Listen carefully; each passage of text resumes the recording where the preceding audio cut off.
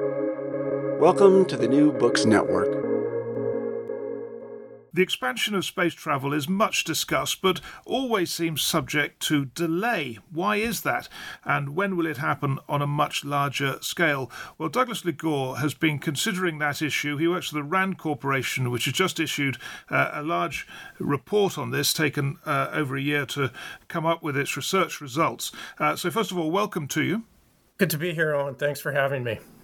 And just for people who aren't following this like you do, obviously week by week or day by day, where have we got to in space travel? Basically, some rich people are going up into space, but not many. Basically, that's where we've got to so far. Yes, that's correct. So we've gotten to the point where there's between 30 and 60 folks that have either gone to space or are scheduled to go to space who are basically civilians. They're not military, and they're not working for a government. Do they go to space or just to the edge of space? I think it's the distinction between orbital and suborbital. That's correct. So it depends on which company they're going with. Virgin Galactic is currently doing suborbital flights. Other companies are doing orbital flights, which is slightly higher altitude. Right, and is that? Tell us about the significance of that difference in terms of the technology. Well, it's basically a design difference with the craft. So you have a very different design for Virgin Galactic. It looks somewhat like an aircraft, something that would have aeronautic controls as opposed to something that maneuvers in space where there's no air. The other crafts from Boeing and SpaceX, they tend to look more like your standard capsule type vehicles that maneuver without the use of any air whatsoever. I see. So well, let's just talk through, because it is striking, as you've already sort of implied there, that there are so many people doing this, because it must be ferociously expensive to, be innovating in this area, and yet lots of people are, and commercial companies. So let's just run through them, and if you can just sort of bring me up to date with what they're doing. So first of all, SpaceX. Yeah, so SpaceX is probably leading the charge in terms of their technical capability and the number of vehicles and launches that they're engaged in. They've sent up a number of individuals, again, well-heeled individuals who can afford to pay for this kind of experience. Right, and what else are SpaceX doing? So SpaceX is a company that's involved both in government contracting with respect to sending up all kinds of different space objects, satellites, but they also are involved in the commercial satellite business. So they're sending up what's called mega constellations, which is a large grouping of very small satellites called CubeSats. So SpaceX is really one of the companies that's across the domain, commercial, government. And, on the commercial side, they're both looking at commercial satellites and telecommunications, and also commercial participant space flight. Right. And am I right in thinking they've also done government space flight, if you like, taking people up for the government? Yes. So they ferry individuals or have ferried individuals to the International Space Station. So again, that would be part of their government contract side of the house. Which is very interesting, given what you've specialised in, which is the regulations surrounding all of this, because I can't imagine the government would have let SpaceX take their people up unless they were pretty confident about safety standards and so on. So we'll talk about that a little later on. But just running through the companies just now, that's Musk, right, with SpaceX, and then you've got Branson with Virgin Galactic. Because they've had real problems. So to take us through their history and where they've got to. Virgin Galactic, again, they've focused on suborbital space flight. They had a crash in 2014. There were no commercial for hire individuals on that flight. There was just the co-pilot and the pilot. One died and one was injured. So they've had a couple setbacks, but more recently, Branson himself went up into space with several individuals, and they're planning another flight as well. So they they appear to be back on track in terms of trying to compete for this commercial space. And I thought Virgin had pulled out of one aspect of this. Virgin has, like SpaceX, they have several divisions, and one of their divisions with respect to launching satellites has had difficulties. Okay, so that's the satellite business, not the passenger business, as it were. Correct. Then there's a company which, until I read your report, I must say I was unaware of, Blue Origin. Yes. So Blue Origin is Jeff Bezos's Amazon's company, and they're also trying to compete with SpaceX on the three pillars, basically the government contracting for satellites and services for government astronauts, as well as they too seek to put up commercial telecommunications satellites, mega constellations. So their project is called Project Kuiper for those mega constellations. And they also have sent civilians into space and plan to continue to do so with their commercial space vehicle. Right. But they started later, right? They did, yes. And is that, I mean, have they caught up, or where are they? Well, it's hard to say. They've caught up in terms of they've done a flight with commercial participants on board, Bezos himself, and they have more flights scheduled in the future, and for higher paid flights. It's difficult to judge, Owen, exactly where these companies are at, and this is one of the issues that we brought out in our report, because they do not publicly share a lot of details about their vehicles or their technological capability. Most of that information is proprietary, so you really only find out when they're planning a flight and publicly announce the flight. Yeah, it's very much tied up with your issue of how to regulate this whole new sector, really. Then there's, by the way, Blue Origin, are they orbital or suborbital? They are orbital. Right. And then there's Boeing. What are Boeing doing? So Boeing is more of your classic government contractor and has been focused on government contracts for satellites and government astronauts for a very long time. Their Starliner program is just getting into commercial space flight. They have not sent individuals up to space on a for-hire basis, but they seek to compete in that area as well. They're just a little slower than SpaceX and Amazon and Virgin Galactic. Right, and then the final one I wanted just to run through was Space Perspectives, which are using balloons, I presume not unlike the Chinese one that was shot down. I mean, these are very, very high balloons, but again, that must be suborbital, right? That's correct, yep. And so what point have they got to? Are they taking passengers? As far as our research goes, we did not consider them to be involved in the commercial spaceflight industry in the way that the others were. So I would say no. Yeah. And another very striking fact to come out of your work on this is just how big this is. I mean, I've run through the fact that there are these major companies involved, but it's employing hundreds of thousands of people, right, already. That's correct. It's a multi-billion-dollar industry, and it's predicted to grow significantly. Mostly, of course, due to the use of satellites and satellite technology. This has pushed the industry to develop more and more capabilities as our need for not just standard things like weather and national security and defense, but also position, timing, navigation needs. Our international banking system depends on satellites. The explosive growth in telecommunications and broadband. So it's really pushed the industry to get out in front of the demand, continue to produce and increase the launch rate at which they can put these types of payloads into orbit. Yeah, I mean, the fact that there's this whole satellite industry must mean that it's possible for these companies to get revenue which can be used to invest in taking passengers rather than satellites up.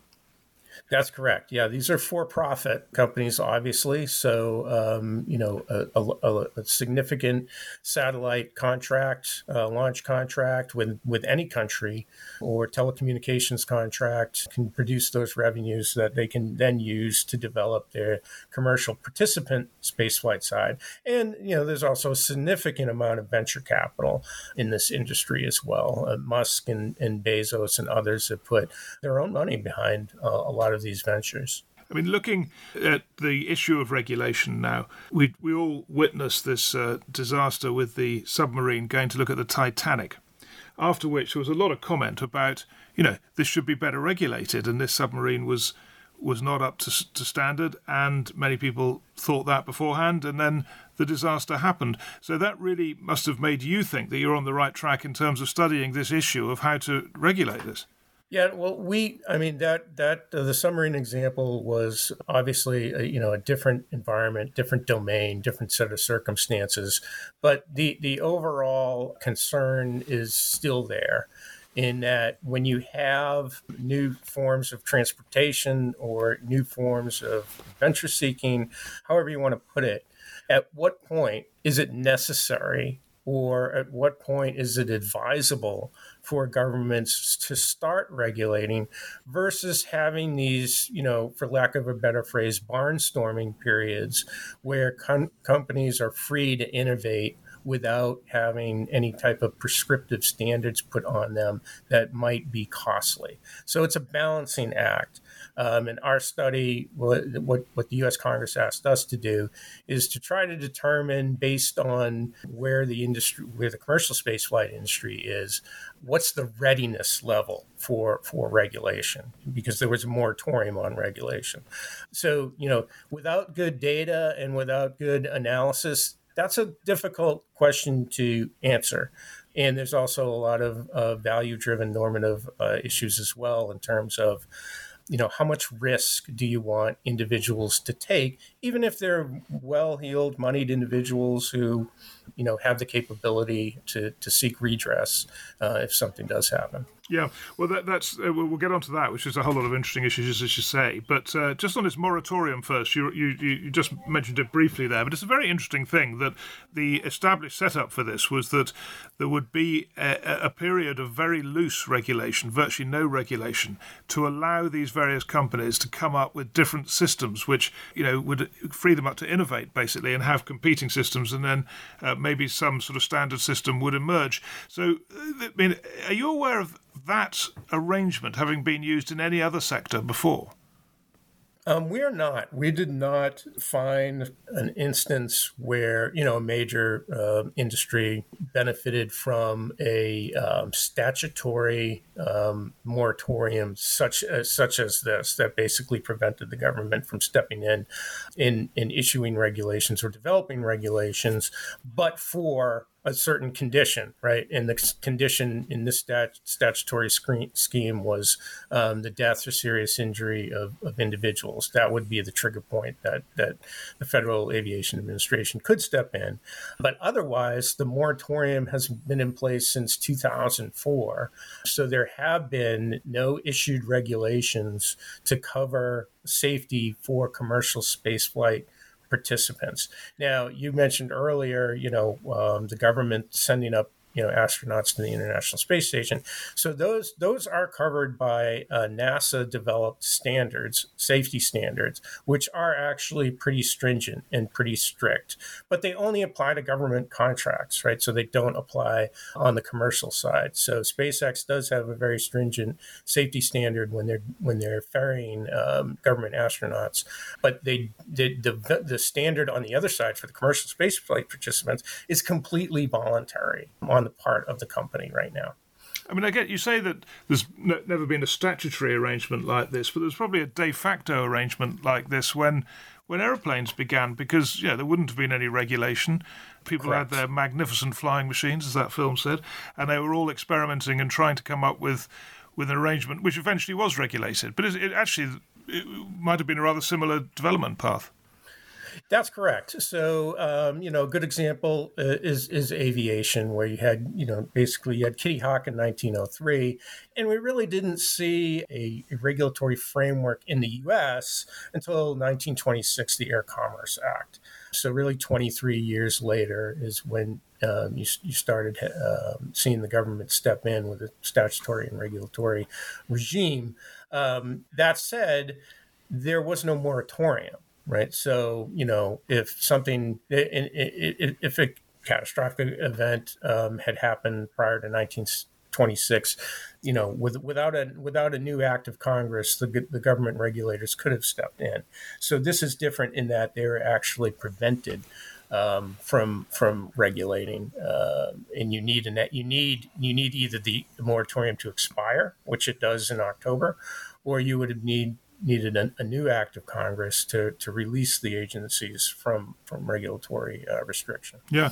Now, one of the arguments is that, of course, the companies doing the space travel have a huge interest in keeping it safe. Otherwise, no one will want to travel with them, and their reputation will be destroyed, and so on. And yet, that Titanic example of the submarine does rather show us, doesn't it, that people do cut corners. If there are no regulations, I mean, one of the innovators of that actually died in that accident. So people do take risks, and they do cut corners in a way that may not be, according to how you work it all out, acceptable. Yeah, I mean, that's a fair point. And that's really exactly the point is, different companies will have different risk profiles. And when you have a voluntary regime, the company themselves gets to determine how much risk they want to take on. Now, a company may be very risky, and that may, in fact, if there is a disaster, affect the entire industry. So that is a risk. Based on our research, many individuals that we interviewed across the domain recognized that as a risk. And this was the impetus to try to develop voluntary standards among industry players with the help of standard development organizations. The problem is that process has been very slow, and consensus on those standards has been very difficult. Again, getting back to your question, one of the reasons for that is because different companies want to be able to accept different levels of risk. And whether that level of risk is consistent with what the public would like or wants is another conversation that that stakeholders across the board would need to participate in. We talked just briefly about airlines there, and I mean, they are very interesting in that they have pretty good safety record, and it's widely acknowledged it's been achieved through this very open system of sharing information when things go wrong, which your earlier answer about proprietary information suggested to me that these space companies are maybe a bit reluctant to do that. Is that an issue?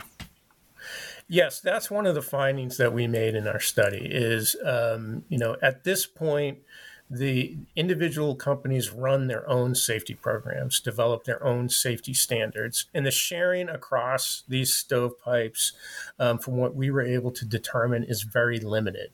So if there is a gap, if there are blind spots, it's unlikely at this point that other companies will be able to the companies themselves may not even recognize the gap or blind spot, and other companies who might benefit from understanding where these gaps and blind spots are, aren't able to have that information, and the government's not able to have that information to look across the spectrum of the companies and say, there might be technical or safety issues here.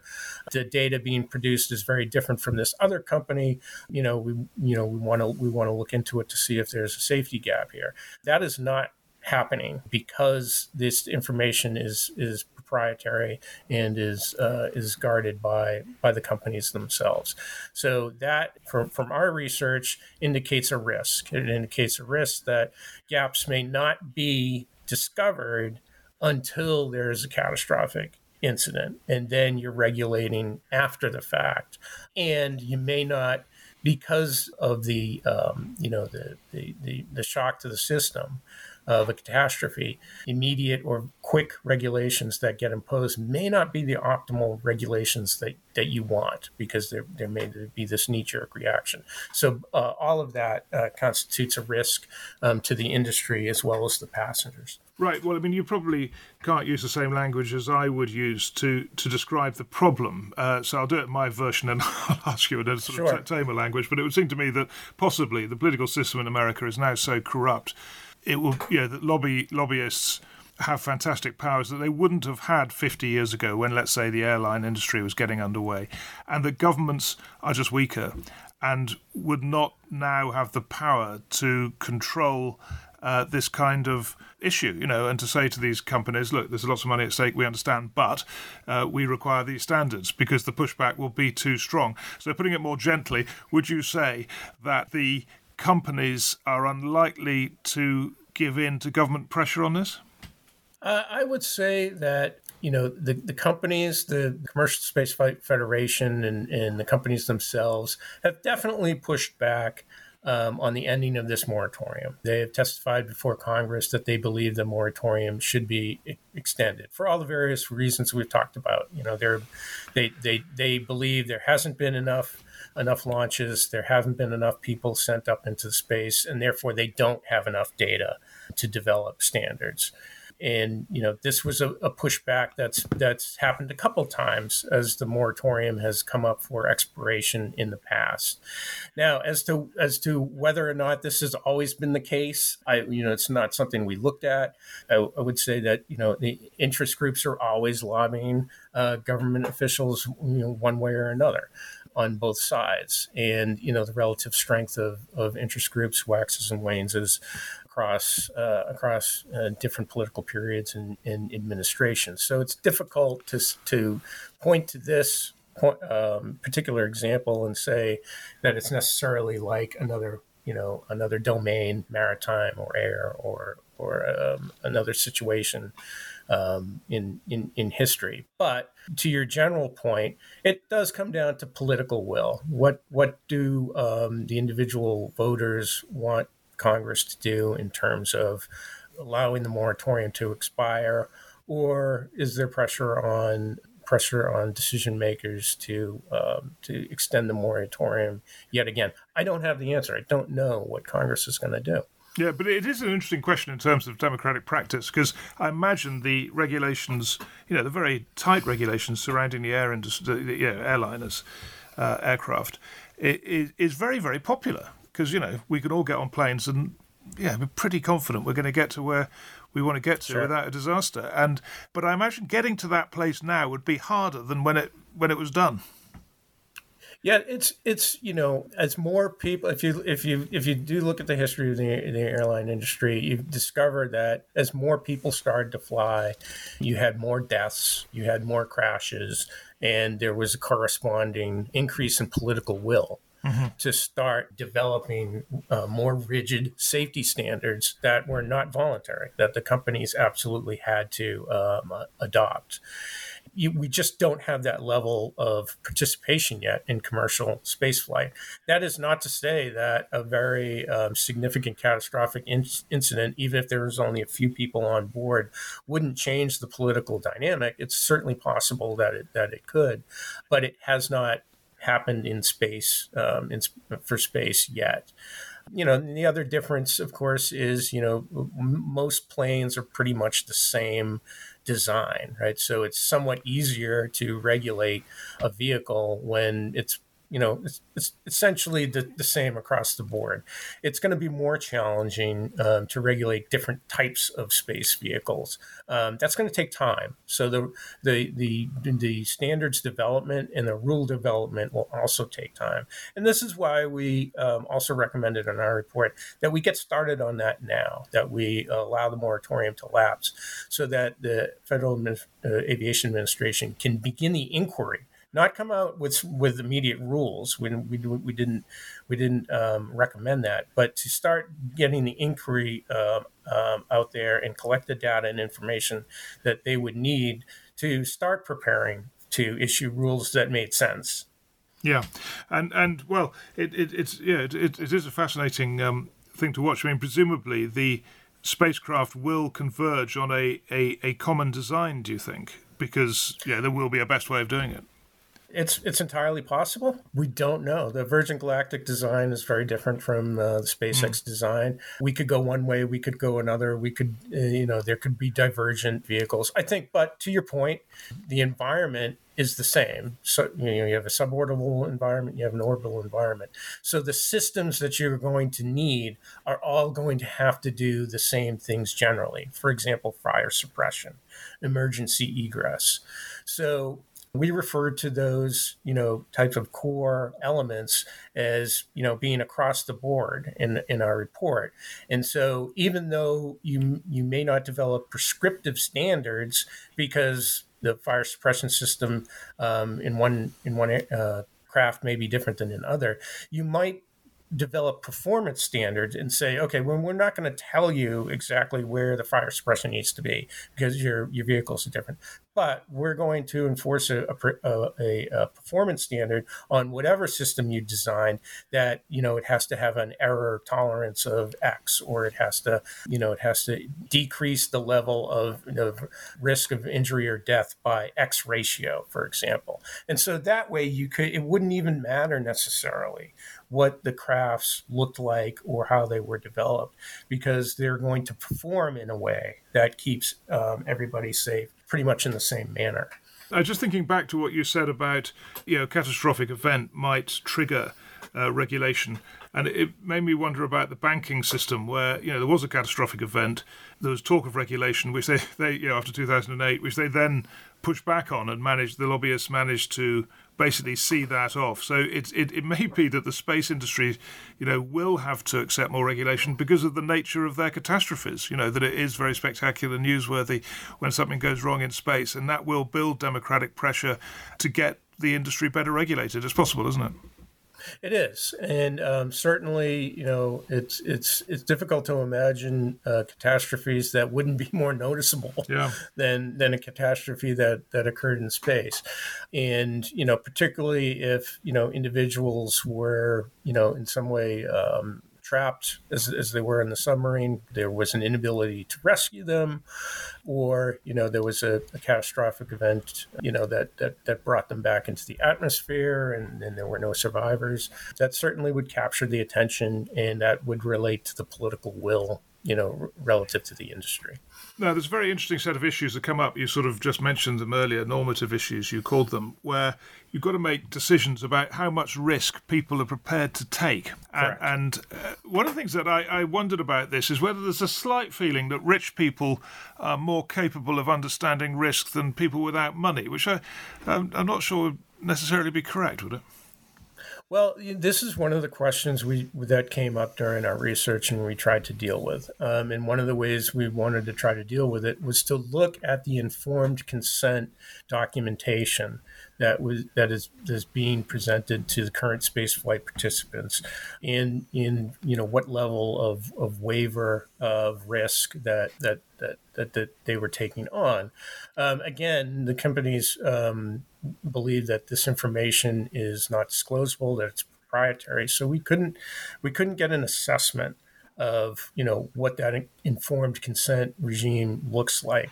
Having said that, one can imagine that a very wealthy individual would be able to have lawyers and other advisors look at an informed consent document and make an informed judgment as to whether it was acceptable or not. But we don't know for sure because we don't really know. We know generally what those documents have to say because there is some regulation on it.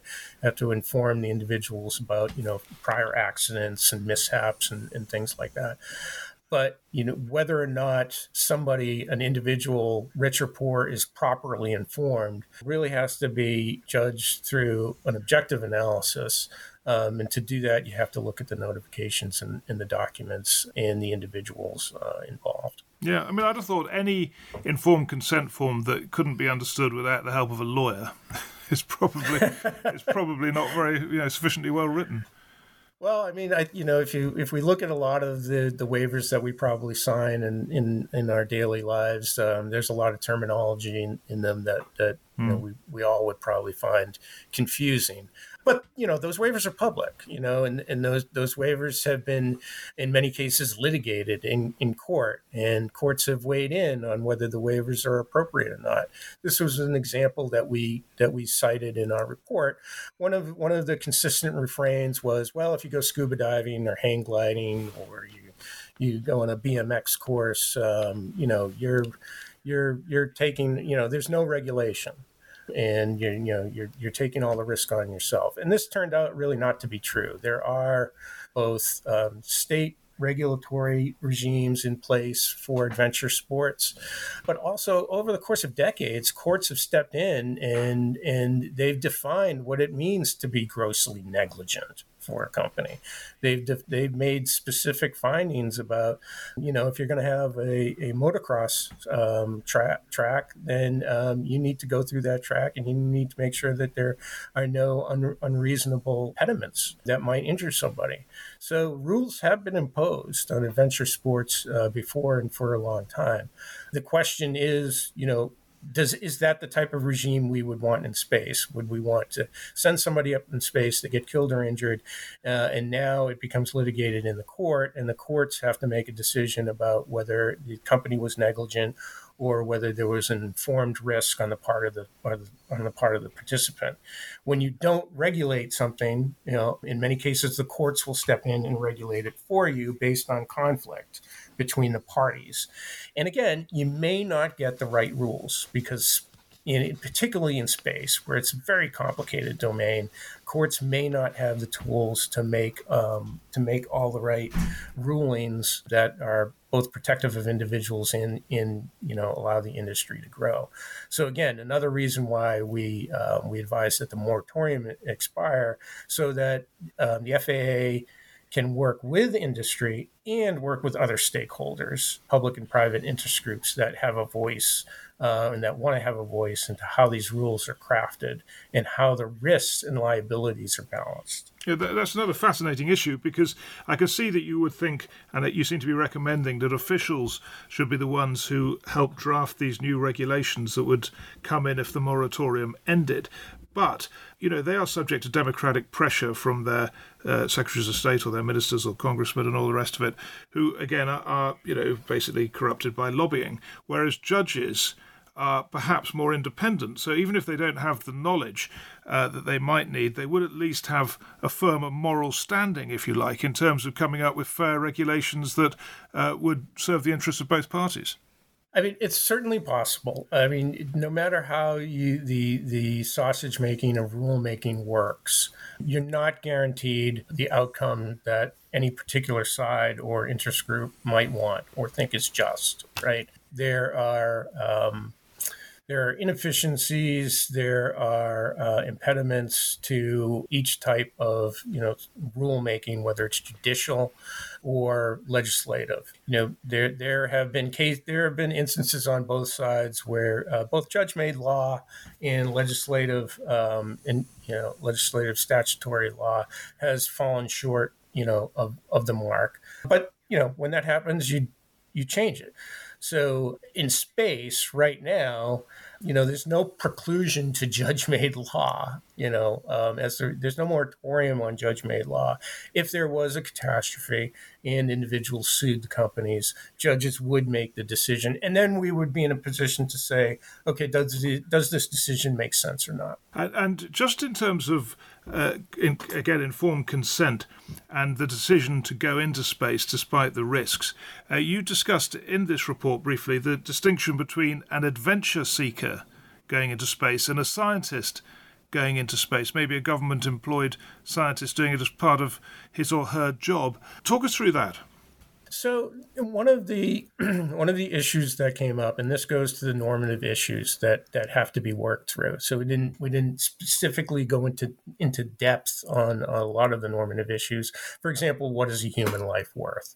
That wasn't a question that was asked, but these questions came up during our interviews and during our research. And one of these questions was, well, look, until, the one position on one side might be, until we have individuals who have to go up for their job, We should allow individuals who are doing it voluntarily to take on more risk. And if you have to do it for your job, then we should regulate more because, we shouldn't require you as part of your job to take on an extraordinary level of risk. And so this is argued as a trigger point for government regulation. Other individuals said, you know what, it shouldn't matter. It shouldn't matter whether you're an adventure seeker, and it shouldn't matter whether you're going up to do a scientific experiment that you're being paid to do, or that you're being told to do by your employer. The level of risk really should be the same, because at the end of the day, you have a human being. The risk factors are going to be the same regardless of their background. Again, it's a normative call. Are you okay with adventure seekers taking on more individual risk or not? That's really something that has to be, has to be weighed out in the political process. The history of this seems to be that it's all taken much longer than people thought. It's been more difficult than people thought. So has the moratorium delivered? This lack of regulation, this period of lack of regulation, maybe with regulations from the start, it would have been even slower. And how do you see the industry developing? It's hard to go back in time and say, well, if there hadn't been a moratorium, where would we be, right? It's a counterfactual that's difficult to assess. From the industry's perspective, they believe they've gained a level of freedom that's allowed them to innovate during this period. And because going to space is just very complicated and very complex, as you note, the launch rate that was predicted back in 2004 just simply hasn't taken place. We haven't reached the launch rate that we thought we would. So the argument is that, well, because of that, we need to continue the moratorium and collect more data before we develop rigid safety standards. Now, the counter to that is, well, companies are collecting a lot of data right now. Even though they're not sending up a lot of individuals into space, that doesn't mean that they aren't collecting data on the ground through their own testing and in the limited number of flights and launches that they've had. So the question is, should government regulators be privy to the information to at least make an assessment as to whether the moratorium should continue or not? And that's obviously, another option that we lay out in the report. This isn't binary. Congress could come back and say, well, we're going to allow the moratorium continue, but we're going to have this rule and that rule, and that's going to help us make an assessment. Or, we're going to release the moratorium and we're not going to have any rulemaking. Congress could say that. So there's a suite of options here that can occur, and we can move forward, in many different aspects. And you probably weren't able to get the information to answer this question, but presumably, if a Chinese company is trying to do this, it will enjoy much less regulation. Is that right? In just a general rule?